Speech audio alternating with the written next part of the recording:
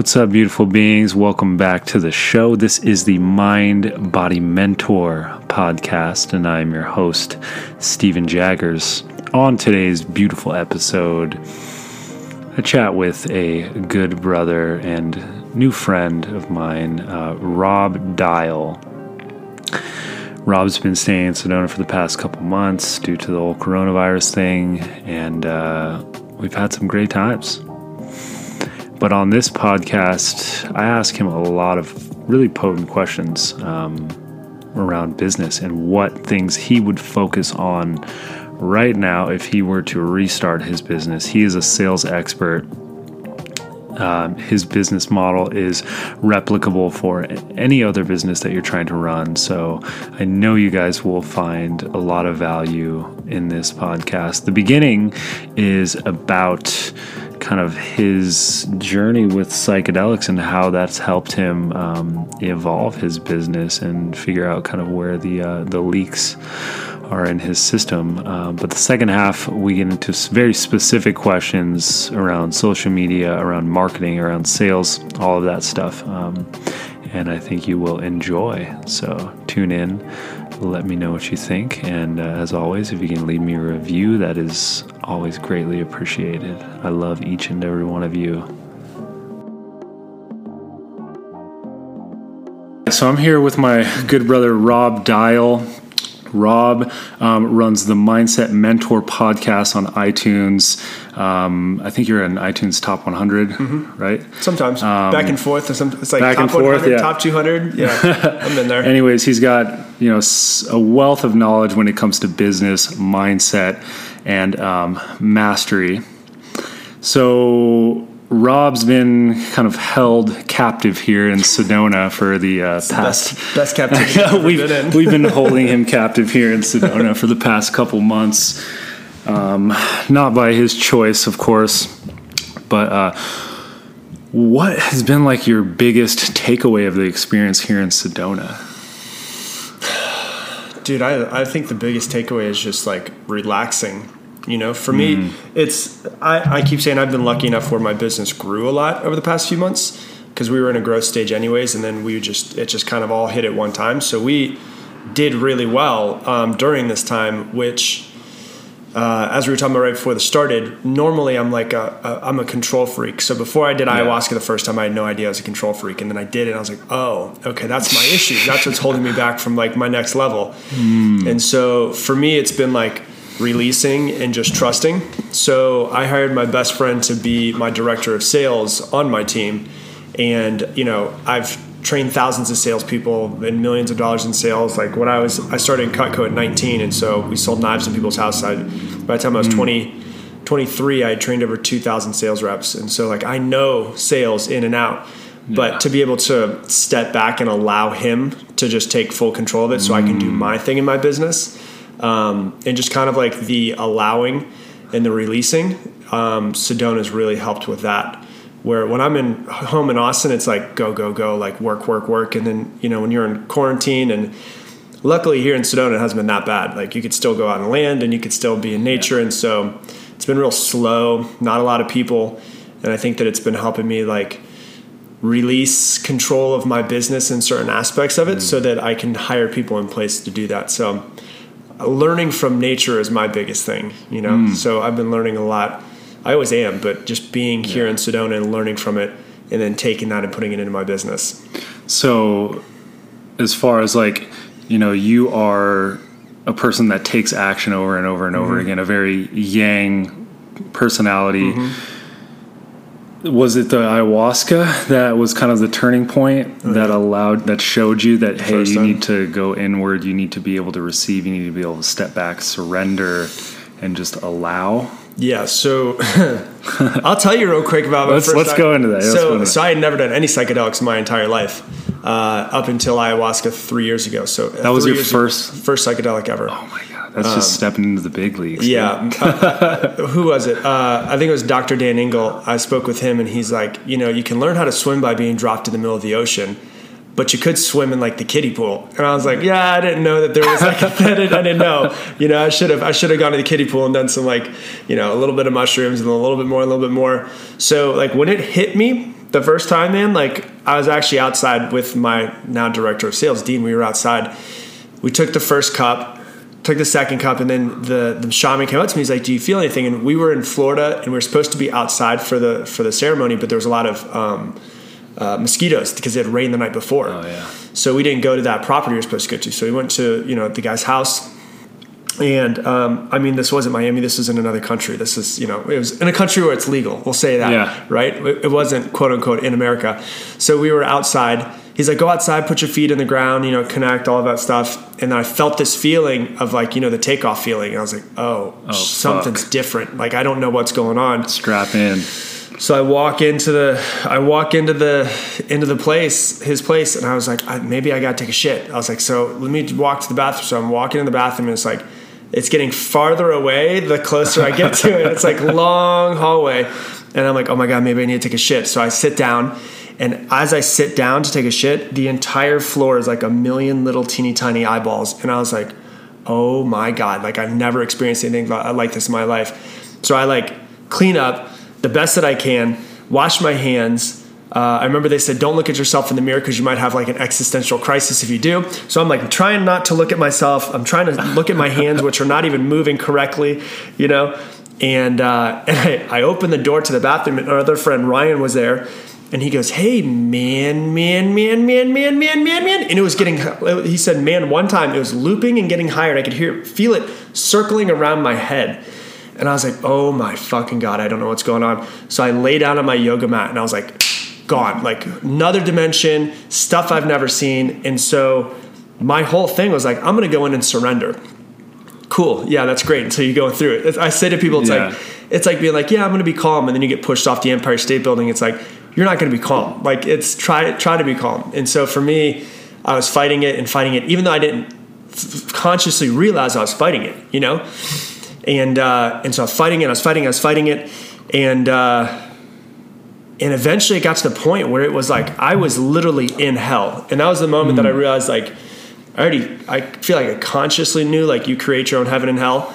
But, like, I experientially knew I was in my own hell. And I was like, it was so bad. It was the worst hour and a half of my entire life. By far, nothing's ever come anywhere near it. And that's why ayahuasca scares the shit out of me still to this day, even though I've done it 4 more times. And then the thought came into my mind of I was upside down, and I was like laying on the ground, and like I was trying to grip reality. Like I was trying to like find reality, You were trying to grip it. I was like trying to find something that seemed like reality, because when my eyes were closed, I was completely in a different place. But when I opened my eyes, I wasn't even in the same place. So when I opened my eyes, and for people who haven't done ayahuasca, this is like one of the worst stories I've heard from the beginning. Like usually people, it's like softer and sweeter and nicer, and it kind of welcomes you in, and then after it gets you, it'll start giving you lessons. Mine was like from the very first second. And literally it was, I opened my eyes and I was in like an egg, and there was nobody else there. And the shaman plays this like beautiful Native American flute, and I could hear the flute and I could see him dancing in front of me, but he was like a black and white cloud of smoke, like a flame kind of that was in front of me. But everybody else who was there originally was not there. And so it freaked me out, because my eyes closed, that was way different. But my eyes open, not even in the same place. You were not even there, yeah. Not even in the same place at all. So then I tried to like touch my yoga mat and find the edges of it. But when I touched it, it like melted across the entire egg that I was in. And it was like gone. And so it was like I was fighting for like probably, I guess, an hour and a half. And I was like in hell. And then I was face down, and I thought to myself, did I just shit my pants? Like I thought that, because we're all wearing white, right? Yeah. And I did not want to shit my pants in front of 13 other people, right? So, and I went, and good. I can tell you now, I didn't shit my pants, which was great. I might have just farted, who knows? Or maybe it was just a feeling. I don't know what happened. But I went, all right, if I get to shit my pants in front of 13 other people right now, I'll do it. Like if I need to surrender that hard, I'll shit my pants. Like, cause like nothing's more embarrassing than shitting your pants in front of a bunch of people wearing all white. And surrendering your bodily functions, right, too. Right, 100%. Like just giving up complete control. And when I thought that thought, it was just like I went into like a fairy tale, and it was like beautiful. The rest of the night was fucking amazing. That was the point of letting go. It was like the point of like, you have a control problem. And so then I asked it. So then I said, And that's when like the higher self, God, the universe, whatever it is that comes through you at that point, where I was asking it questions and immediately knew the answer before the question was even finished. I was like, why did I have to go through that? And it was like, you have a control problem. And I was like, why do I have a control problem? And my intention, just to tell you going into it, was I want to get past any emotional baggage, any emotional residue that I'm still holding on from my father's death. That was my intention going into it. So when I asked, ayahuasca mother, whatever it was, why did I have to go through that? It said, you have a control problem. And I said, why do I have a control problem? And it said, you have a control problem because if you were to attach one word to your entire childhood, it was uncertainty. Because my dad was an alcoholic, so didn't know when he would come home. When he did come home, didn't know if he'd be drunk. When he was drunk, didn't know what would happen. We called the cops on him many times, issues. He almost set the house on fire. Shit was just all over the place, and I was not in control. And so it said, your entire childhood was uncertainty. And so you have developed systems in your life to make certainty in everything.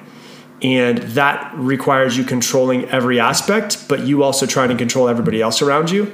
And if you continue, that's going to mess up all of your relationships because people inherently bring variables, and that's uncertainty, which means you're trying to control them subconsciously.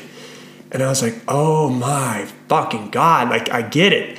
And it was everything from there was just amazing and beautiful. And I was asking questions and I understood the universe and I finally understood reincarnation and all of that stuff. And I was like, oh, now I get it. And from that moment on, it was my entire life changed. And, now control problem still pops up, but I can identify it and be okay, you take the lead here. I don't need to be here. So you have the awareness around when you are overstepping yourself with the control. 100%. Because I think that's such an interesting thing, especially, you're running a multi-million-dollar business. How do you find balance within being engaged, trying to, take action and do what you can as much as possible, but then also surrender because the only thing that is certain is uncertainty. Right. Yeah. So, I'm sure that's still a constant process that we have to go through. It always pops in my head. It's still you could do this better in some aspects, but I think more than anything else, I've hired people that I really trust. And that's a big aspect of it. When we went and did mushrooms the other day, so I hired my best friend, Dean, to be the director of sales on my team. Dean's amazing. And he's amazing. Awesome person. And it didn't logically make sense, but I've learned to go with my gut feeling. And I was like, this feels right. He runs a super successful real estate business. He's got, 40 people under him. But I brought it up to him after months of just I should ask him. And I was like, hey, I've got this feeling I should ask you. It doesn't make any sense to me logically, but I got to ask you. And I asked him, do you want to be my director of sales for this whole thing that I'm building? And he's like, yeah, I do. This is exactly what I want to do. And so brought him on, and then we did mushrooms last week and 2 weeks ago. And I realized the reason why I brought him on subconsciously, not even consciously understanding this, is because he's the only person that I can trust to be fully in control of that side of my business. And I was like, oh, I get it. Because I wouldn't trust anybody else to fully run that because I know that I could run the shit out of it. And so basically it's the thing that I've been able to do and how, plant medicine has helped me build my business is I have a director of marketing who's got people under them, and he crushed it. His zone of genius is marketing. I have a director of social media. Her zone of genius is social media and fonts and colors and making things look right and, and what people like. She's got people under her. I've got a director of videography, and we've got script writers and we've got editors and actors, and everybody's under her. So I don't have to deal with any of those people. We get on calls, but she's in charge of everything.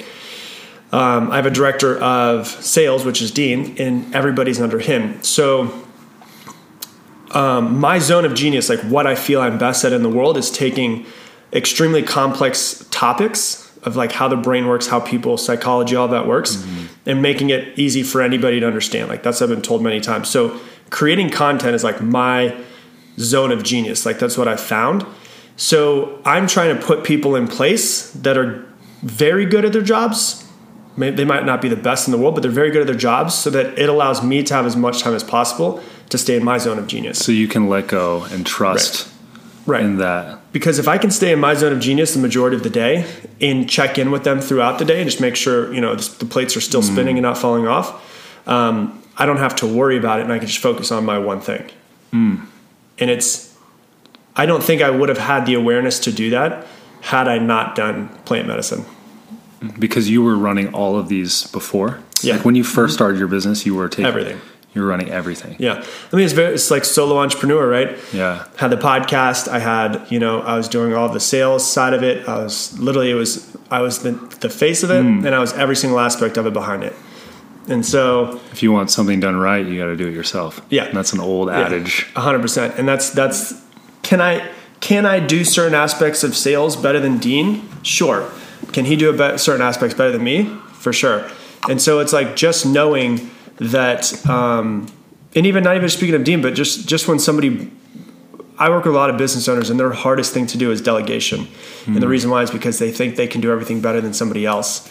But even if you only have somebody that's doing 80% of the capacity that you can, if you bring 2 people on to do 2 things you normally do, and they're at 80% of the capacity that you are, and you're at 100% of the other thing that your zone of genius is, you're still at 100% with 2 people at 80%. So instead of you at 100%, you now have literally, 260% if you add it up, right? So you have you at 100, 2 people at 80%. Your business is running 2.6 times more efficiently than if it was just you by yourself. Yeah. So you've got to just learn to give up control, knowing that you can do certain things better than other people, but being on the people who are most in alignment. Like we fired somebody today because they weren't in alignment. This morning, we had to get rid of somebody, which sucks. But it was just like when you think about the alignment of the business and the energy that they brought into it. Love the person. He's amazing. He's a great human. Nothing against him. No hard feelings. We had a great send-off call, but the energy that he brought was not the energy of our business. We came to find out, and it's better to nip it in the butt now, because if he's not bringing in his full 100%, then there's probably something he could be doing. It's like staying in a relationship for longer. That's like not having those out. difficult conversations. Yeah. It's like, and it's like, if you're in a relationship with somebody, and that it's not going right, it's better to let them go so that they can get into a relationship with who is right. Same thing for, a job. If it's not going 100% the way that it should, then we have to let you go so that you can find what you are actually supposed to be doing. It creates space for you guys, and then it creates space for them to find their zone of genius. Right. Now, since you've been able to delegate work and it seems as if you went from being fully in the masculine polarity where you're controlling everything, you're running everything, you're doing everything, to then shifting gears and, especially people that are highly masculine have a hard time asking for help or putting other people in positions. It seems like you've been able to find balance within the feminine polarity as well too, and let go, relax, and that allows you to step into that feminine polarity, not male or female, but the creative, receptive. And since then, have you seen a difference in your content and in the things that you've been able to create? For sure. So I've seen a difference in my content, but I've also seen a difference in every aspect of the things I let go of. So, I'll give you an example of I was on every single sales phone call that we had. We have a call every Monday through Friday in the morning. I was on every one of them for a few months, the first few months. And then Dean and I had the conversation. I was like, hey, I feel like I need to let you take it more. It needs to be more of your baby versus ours, just the sales side of it. That Monday was the very first Monday that I stepped away, and we had the biggest day we've ever had. And I was like, that's the universe telling me I need to get the fuck out of the way. You know what I mean? And so I was like, that's the universe showing me that's where I'm not doing this anymore. That's your thing. And so I try to look for signs like that, whether it's synchronicity, whether it's me making up in my head, it allows me to then step away. And, then when they call me because they need help, or they send a message into Slack and they're like, hey, is anybody available? I've got a question. I was jumping in and being that person let me fix it, right? We all want to be important. Let me fix it. I'll come in and help you, all of that stuff. And now I'm like, ask Dean if he's available. He's your guy, So Yeah, that's helped where it's the whole process has gotten better. But then because of the fact that I know I'm not going to be helping them. I mean, I still help them at certain points, but I'm not their main point of contact. He helps them with stuff. If they're, needing help on a sale, they're needing help after a sale, they got questions, whatever it is, maybe they have a no sale, they go and talk to him and they don't reach out to me. It then allows me to have more time for my freedom. And the interesting thing about what I do is that a lot of the stuff that I do doesn't actually look like work. Because it's work on myself, but because of what I do, because I run all personal development, all that stuff, work on myself turns into me being able to teach what's working for me. Because I'm like 100% the guinea pig. I won't tell anybody anything until I know a path that I feel works really well and that has worked for me in my life, and then also people who I've helped. So it helps me because I have more space to work on myself, which then allows me to work on content. Yeah, you're able to bring more value to the people that you are coaching because you've been there and you've gone through it. Now, through those beginning stages of your business, when you were running it completely yourself, is there anything that you would have wish you would have known in the beginning or wish you would have done differently? What I just told you before we started, which is Upwork.com. Upwork.com. Yeah. So being able to, number one, being able to delegate certain things, right? Sooner? Yes. Or sooner. Did that time where you were running all of it, did that play like a purpose, or did you run yourself, did you spread yourself too thin, or did you hit a breaking point? Or I screwed it all up, and I think you have to screw it up in order to get better at it, Yeah. So it's Lauren and she was with me before I started the business, and I was still working for a company. And so she's seen the whole transition, and there was times when the business first started and she's like, hey, we don't have any time together. Right. So I had to learn free time. I read the book, The One Thing by Gary Keller, who's Gary Keller and Jay Popson. Gary Keller's a billionaire. He runs Keller Williams, the largest real estate company in the world. And one of the things that he says, and I still remember because it hit me like a ton of bricks, is to schedule free time, which I had never done because my type A personality is if I'm not where I want to be, I don't deserve free time.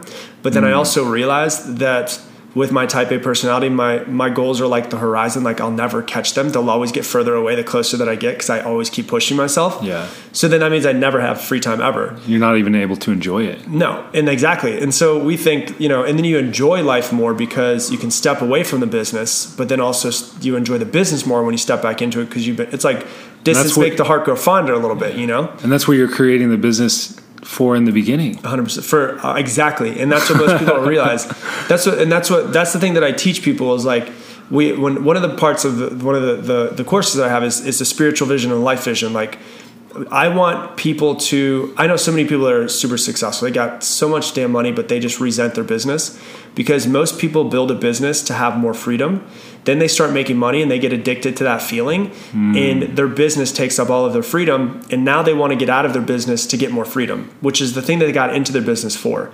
And so what I always tell people is when you know what your spiritual vision, your life vision is and what that looks like, is it should be like an arm of you. Your business should be part of you. It's so in line with why you're here and that it doesn't feel like work for you. So I have to schedule free time because I literally love what I do. I could just do it all day long, work all damn day long. I could, and so I love it. But at the same time, I do want to experience life outside of it, which is what's great about being in Sedona. It starts to get cooler, and we're like, all right, it's 5:00, time to go on a hike. We got to go because can't stop the sunset. Yeah, you can't stop the natural rhythms of life. No, and so I think that's the thing that helped me out the most is being able to delegate certain aspects of stuff, but then also for people that are out there that are business owners, I always ask myself, and I tell all the people that I coach this, are you doing $1,000 per hour work or are you doing $10 per hour work? Because if you're not doing $1,000 per hour work every day and you're doing some I always tell people take a sheet of paper and write down all of the stuff you do all day, every single day, all the little teeny tiny things. And if it's not $1,000 per hour work all the way down, circle things that are all $10 per hour work and see if you can outsource that to somebody that, you could pay $5 an hour in the Philippines. They are excited to work for you. They're super appreciative. That's a lot of money to them. But that extra 2, 3, 4, 5 hours a day that you give to somebody else, you can now work on building the super important aspects of your business. So have you seen any drop in quality when you do outsource that sort of work, like through Upwork? Well, yeah, I mean, it's not going to be the same way. It's not, you're not always going to find the best person right away. Yeah. But I like to go put people through a little bit of tests to see if they can kind of work with me and handle it. The girl that we have now, she's amazing. So like, for instance, we did a, inside of our challenge, or inside of our course that we have, we did a 14-day challenge where people are required to, push themselves. They have all these pillars they have to hit each day for 14 days straight. And they have to check in every morning with what we call look back, look forward. Look back on how yesterday went, look forward to what you got scheduled today, every single day. And they have to check in. And in order to hold them accountable, we have Abby, who lives over in the Philippines, and she basically just has a Google spreadsheet and keeps every single person's there's like 54 people that participate in it, 54 people's names, and Monday, Tuesday, Wednesday, and if they checked in every single day. And that's something that I could do, but I don't want to do that. And that would take a lot of time out of my day, and there's other stuff that I could be doing. So it's better to pay her. She sends me messages. She's like, thank you so much for letting me work today. And so she's appreciative of it because, it's a lot more to them. And so it feels good because it frees up time for me. But at the same time, it feels good because of the fact that supporting someone else that doesn't have money right now, you know? So I always recommend outsourcing if there's a possibility, you know, and Upwork makes it super easy to do it. It sounds like I'm sponsored by them, but I'm not. They should sponsor me, damn it. But there's some really good people that you can find through there. Sometimes you find someone doesn't work, you got to get rid of them quick, and then you just bring another person in, figure it out. So right now, if you were to start all over, with your business, what would be the top 3 things that you would focus on? So it's a good question. The first thing that I would have done is if we're talking specifically, or you would do now, because I feel like the world is always changing. So the first thing that I would do is, if I was starting all over again, is I would focus on trying to get good at social media. Social media is not going away in any capacity, and so it took me about a year to get into social media. I was hardcore into podcasting first, and then I got into social media. So I would get into social media and figure out whatever platform. So first off, I'd ask myself, I guess the first thing that I would do is I'd figure out my avatar, like my perfect client, right? So what is my perfect client? I just did that the other day. That was absolutely so helpful. Yeah. Because then what you do is you say, okay, this person, and you name the person. So it's like John, he's 34 years old. He did this, and you literally name the person, and you figure out what problem you solve for them. And so that'd be the first thing that I would figure out. And then the second thing I would figure out is, where is John hanging out on the internet? Because everyone's hanging out on the internet somewhere. It's kind of like, what bar are they going to on Saturday night? Yeah, where's the place that they're inhabiting on the internet? They're always there. So there's somewhere, whether it's LinkedIn or Instagram or Facebook or TikTok or whatever it is that people want to hang out, YouTube. And I would figure out where my perfect client is. So step number 1, I would literally figure out who my perfect client is. Step number 2, I'd figure out where on the internet they're hanging out. And step number 3, I would master whatever that is. Like if it's Instagram, I'm going to watch every single video that I possibly can on Instagram. I'm going to pay somebody to teach me Instagram. I'm going to do whatever I can to learn that one place. And then if I were to put a step 4, is I would master a sales process of, once they start following me, how to get them into becoming a client. Because it's that simple. The people that we work with, what we do is pretty much the hardest part of what they do is the hardest part of any business owner, right? We start working with people, they're not making the money that they want to make. The reason why they're not making the money that they want to make, because they don't have the prospects and the leads coming in that they want. The reason why they don't have the prospects and leads coming in that they want is because they don't have a following that they've built. And the thing outside of that, so it's literally, if you have a following and you have a process to get them in, which is the fourth thing I was going to say that's outside of it, is the sales process, the actual funnel. Step-by-step funnel of how they're going to go in. Yeah. So how do I get people to follow me? So to fix this issue for them, and this is any business. This could be a coffee shop. We work specifically with coaches and realtors, but this could be a coffee shop. This could be a yoga studio. You can hyper-localize these as well. every business wants to make more money. The reason why they don't have enough money is because they don't have enough prospects. And the reason why they don't have prospects is because they don't know how to get them in. So if you can fix the marketing to get them in, then you have them walk in the door. Now you have to fix the sales process. And if you can fix the sales process, your business will always have money. It's not hard. Like, business is not a hard thing to understand. It's very cut and dry, but people put emotions in there, and then they put procrastination and they put self-doubt into it. It's like, if you just look at your business from like, I need to work on this part, and this part. And the three aspects that we always talk about is the mindset of the business owner is the most important part. Because if your business that was going to be my next question. Yeah, if your mindset's all screwed up, your business isn't going to do well. So it's like, business is the foundation of it. The second part of it is the marketing, getting people into your doors, whether it's a physical door or whether it's an online door. That could be your online store. It could be your following. They follow you.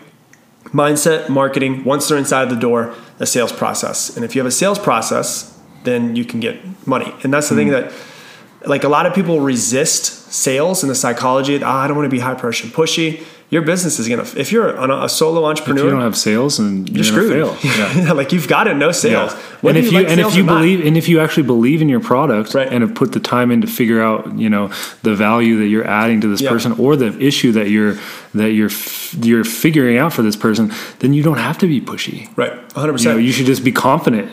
And usually it comes to self-worth. Self-worth issues is what it actually, and that's why mindset's such a big thing, is because people don't want to be high pressure pushy because they actually don't truly believe in themselves or the product that they're selling behind everything. And that's the real issue behind it. Do you have any practices like to help self-worth? Or like, God, that's a hard one. That's a hard one. I know. Do some psychedelics. That's about the best one you can do. Like, you could meditate and you could try to journal and all that stuff. But if you just want to like blast it all out of the water as quick as possible and become very self-aware, do some psychedelics in a safe place.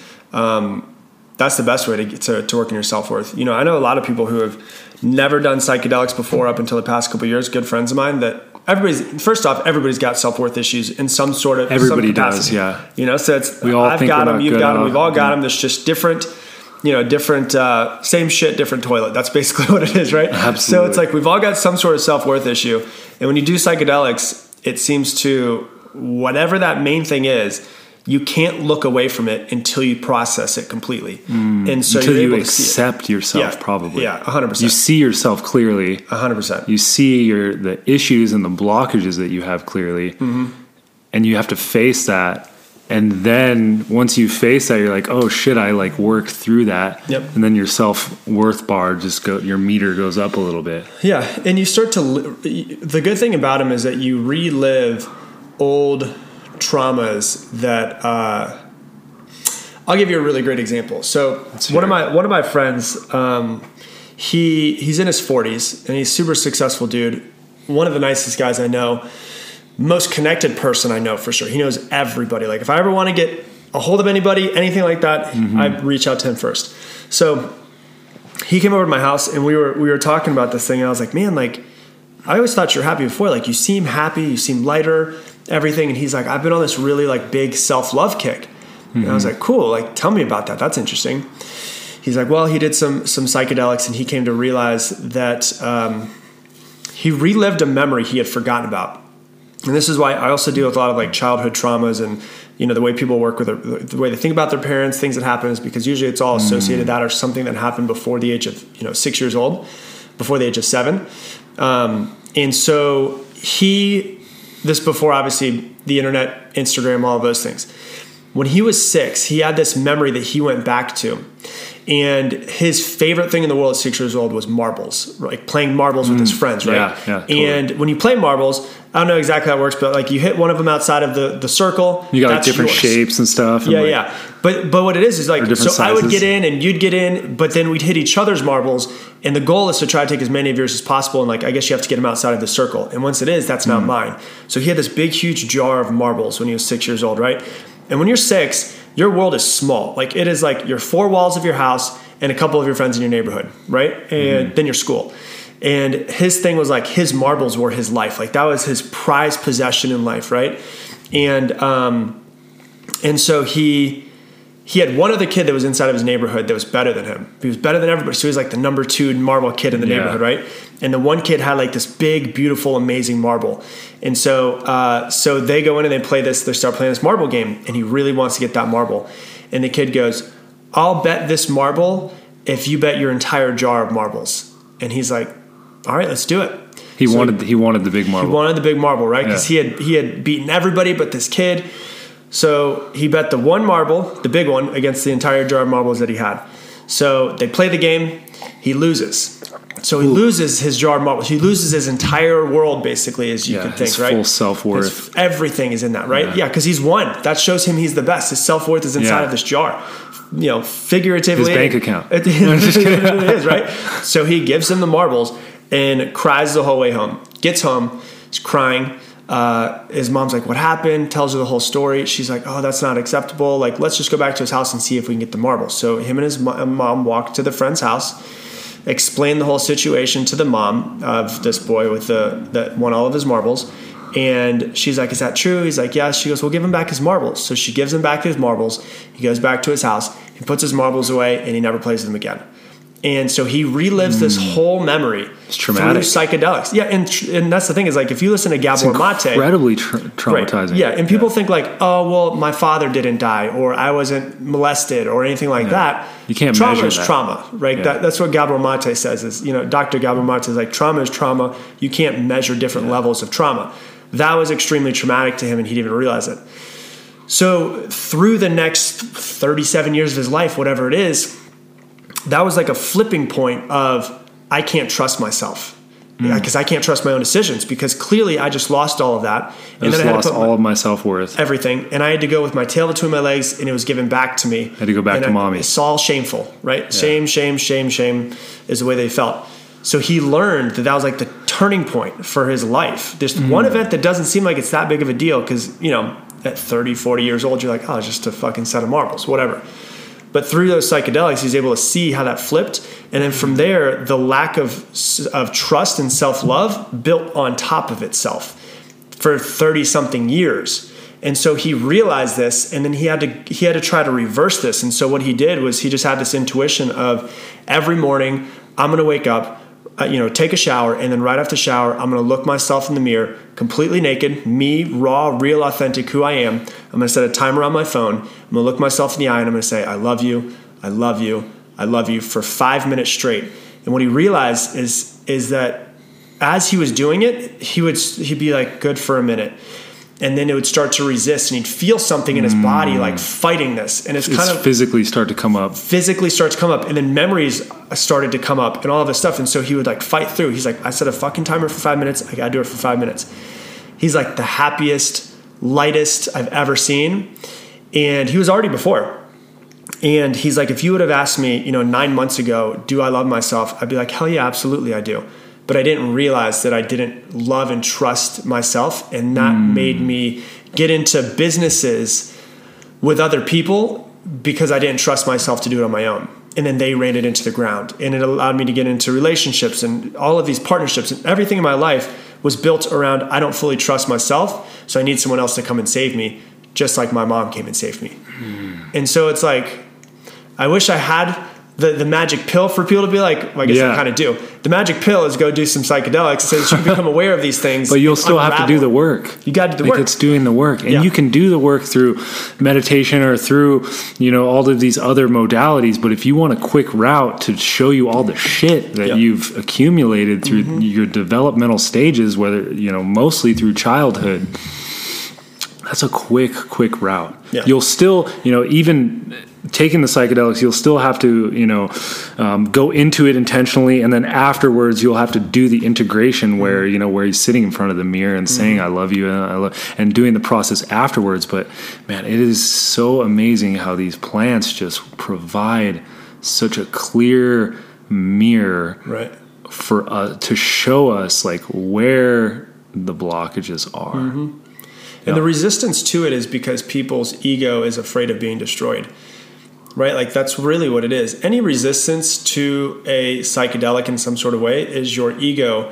Yeah. Your ego's resistance to being destroyed because you're not going to die from these things. No, you're not. You're not. you know, and I don't do them that often. I do them, you know, once every few months basically. And I use them as like serious as you can use anything. I take them, try to take them as serious as anything I take in my life, but you're not going to die from any of them. You're not. And they've proven that the amount that you would have to take for any of these substances is beyond. Right. For sure. Yeah. You're not going to die from doing them, but your ego will die from it. Yeah. So it's kind of like, have you ever seen the movie Jim and Andy with Jim Carrey? I have not, no. Oh my God, you got to watch it. Everyone listening has to watch this movie. So Jim and Andy is a documentary that's based off of the movie that Jim Carrey did that was The Man on the Moon, where he played Andy Kaufman. Have you seen that? Okay. So Andy Kaufman was an actor in the 70s and 80s. Actually, I think it was the 80s. And he passed away, I think it's about 20 years ago, 30 years ago. It was a while ago. About 30 years ago, I think. And so Jim Carrey decided to become a method actor. And have you seen like this whole spiritual journey that Jim Carrey's on now? Yeah. Like how different he is? This is how it started. Absolutely different. So this is how it started. Here's the thing. He played Andy Kaufman, and he's a method actor, which means like he doesn't break character even when the camera stops. So he's Andy Kaufman for 3 months straight. So he like literally is him. He's him. Where it gets really fucking convoluted is Andy Kaufman also plays other characters. So he plays like Tony Clifton. So he's Jim Carrey becoming Andy Kaufman playing Tony Clifton. So he's deep into this whole process. But then when the camera stops, he continues to be these people who he's not truly, right? Then when it gets even crazier is that he does it so well that his family, Andy Kaufman's family, starts doing like sessions talking with him. Like he had a closed door session with Andy Kaufman's daughter, talking to her as like she wanted to talk to him as if it were her father because she had unresolved issues and trauma that she wanted to work through. And so he was he was her father, like through these sessions, because it was they hadn't dealt with their trauma and he tried to help them through it. So when it stopped shooting and he had to go back to being Jim Carrey, he had this existential crisis of like, who the fuck am I? I don't know who I am. Like, I don't, he's like, what do I like to do? What are my hobbies? What offends me? What makes me happy? And what he realized was that Andy Kaufman and Jim Carrey were as equal to characters, and he was just playing. He didn't know who he was. Jim Carrey. He was, who he was just basically the program that he's become. So he realized that he wasn't even Jim Carrey. He was the self that was behind Jim Carrey, and Jim Carrey was just a set of patterns and traits and habits he had developed over his entire lifetime. And so he like had this spiritual awakening of like, who the fuck am I? I'm none of that. And that's why if you see him when someone's interviewing him and he says stuff that seems real out there, like, you know, the lady's sitting and asking him questions about like, you look really good. And he's like, yeah, I'm not actually even really here. And neither are you. And she's like, what do you mean? And he's like, I don't know. Things are happening and, I smell smells. Like, and she's like, everyone's like, Jim Carrey's gone crazy. No, he's literally like, he's just gone back to the purest version of himself. Purest version, yeah. Right? And so it's like, and so when you start to do this work, you start to realize that that's your ego, is the self that you've built. And it starts to strip away all of those things that are not truly you. All of the traumas, the patterns, the habits. Because you don't know who you are without that. And one of the hardest things for a human to do is to not be able to identify with who they are.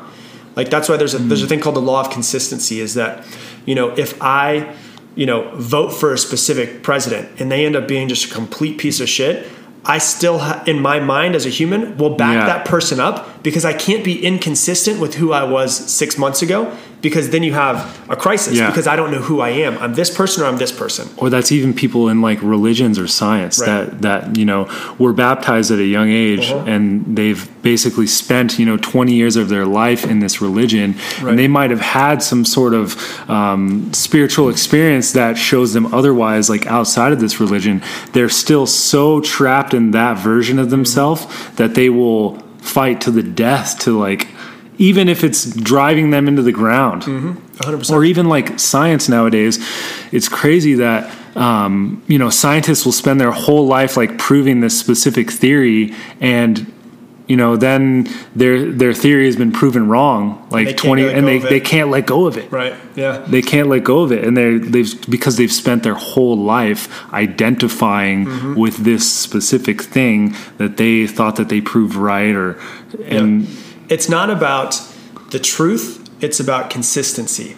They want to stay consistent with what they've always had. And that's what's so interesting about this whole thing with the coronavirus is that there's been no consistency. There's been no consistency because it keeps shifting. Like they just came out the other day and said it doesn't matter if you really touch surfaces because it's really hard to transfer. Yeah. But I know from hearing other scientists and doctors and stuff talk about it, they can't let that go because they have fixated themselves on that being the truth. Yeah, they've hammered themselves into place. Right, 100%. And they can't, that's one of the things that's great about spiritual work is that you realize that the harder that you try to grasp onto something, the more wiggly it becomes. And then you realize like whatever's true is also false. And whatever's false is also true. And it's like, you're just like, all right, I don't know anything. I'm just going to release even caring anymore. And it's like Ram Dass says, if you give up wanting to have control, you'll control everything.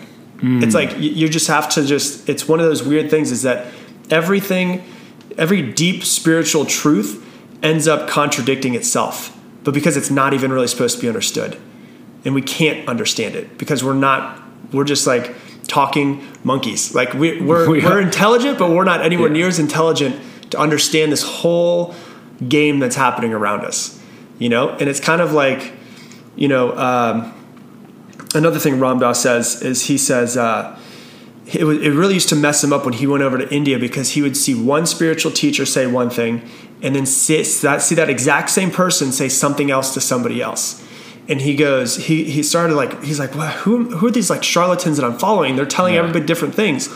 And the guy, he walks up to the guy, he's like, I don't get it. Why are you telling this person one thing and this person the other? He goes, well, if you're walking on a path and, with somebody and you turn right and you start walking this way for a little while and they turn left and they start walking this way for a little while, all I have to do is tell you guys how to get back on path, but it's going to be two completely different directions. And so I have to give you two different pieces of advice to get you back to the path you're truly supposed to be on.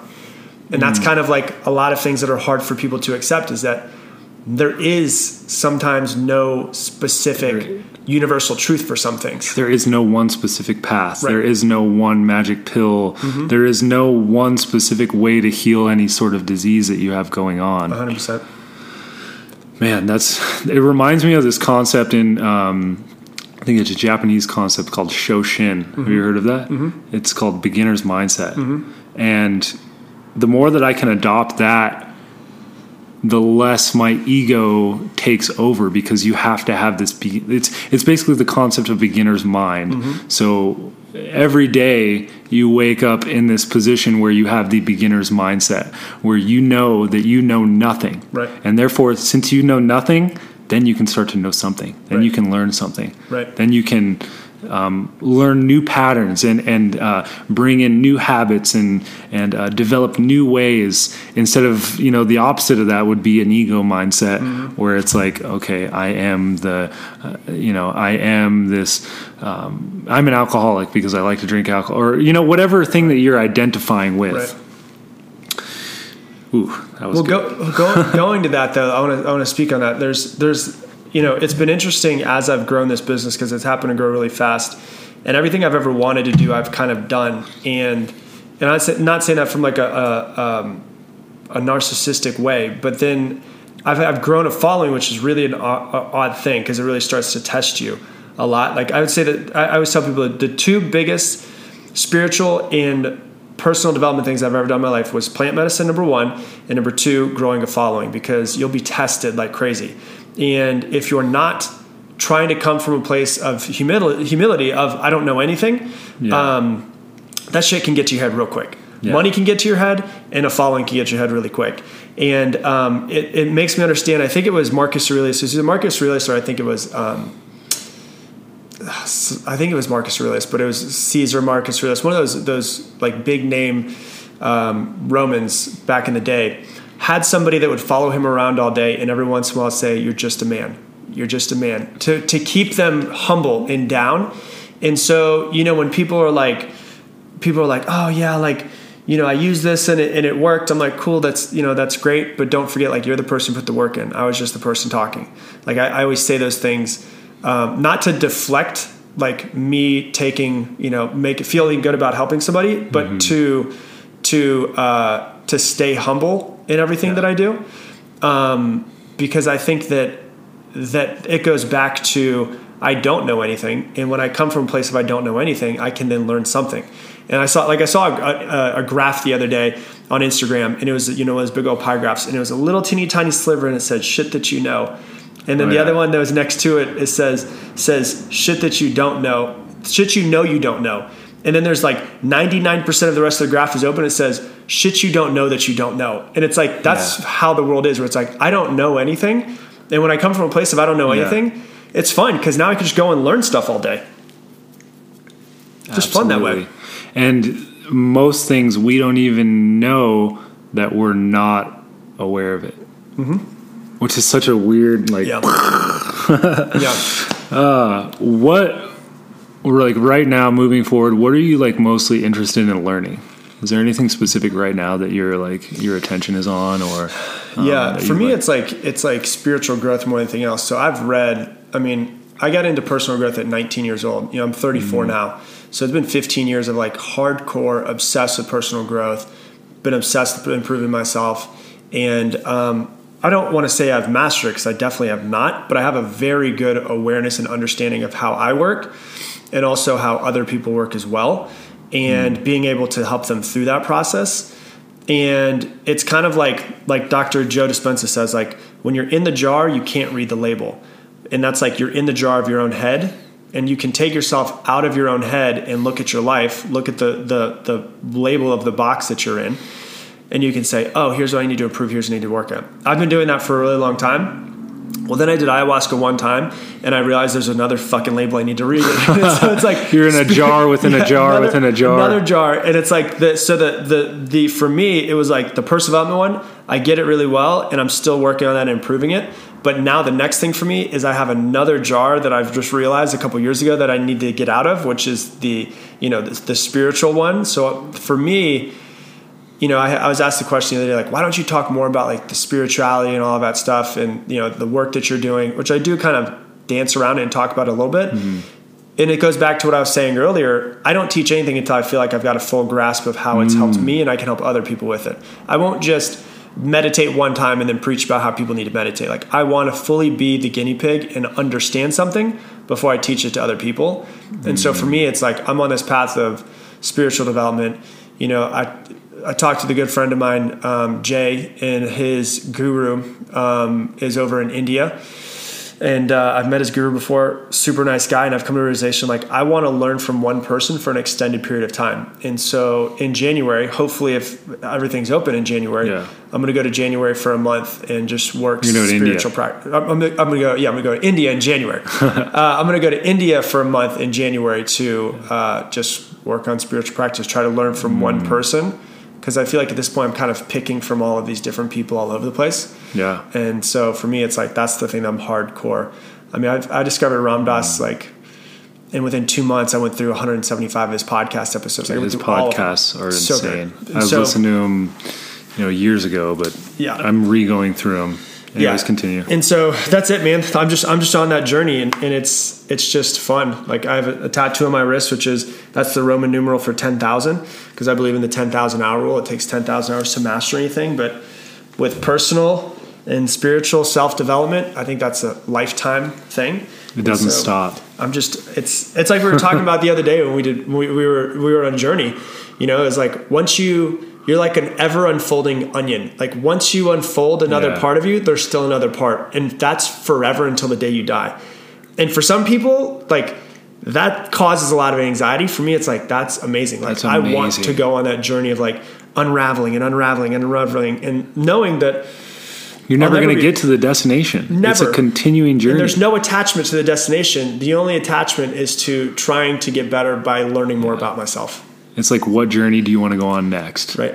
It's like one of those books, that where you can pick your own journey. I think that I feel extremely blessed and lucky because I feel like I've been able to achieve pretty much everything that I've wanted to achieve by the age of 34 and be able to, it's kind of like I woke up and I was like, oh, Like I've built everything. Like I don't need anything. And I've put the right people in place that allow me to have more time to myself. It's like, oh fuck, this spiritual journey is what I'm supposed to work on right now. Yeah. Like You created that space. You did the business thing. Right. You ran it yourself. You know, in the beginning of the podcast, we talked about how you put these people in place, and now you have the space to, you know, do what you like to do, which is do the self work, do the personal development, the mindset development, the business development, all of those things. And now it's like, okay, spiritual development is the next thing. And then, you know, after this journey, I'm sure you'll come back with a ton of stuff that you're going to be able to, you know, teach, and it's going to teach, turn into a lesson or a book or something like that. You know, it's just, it's never stopping. I can't wait to see what unfolds from that, man. Yeah, man. But this was such a pleasure dropping in with you, brother. Man. For sure. Thanks for coming on, and you know, safe travels. I know you're leaving Sedona soon, so I'll come out to Austin and we'll connect out there. You'll be back. I'll be back. You'll be back for sure. All right. Peace out.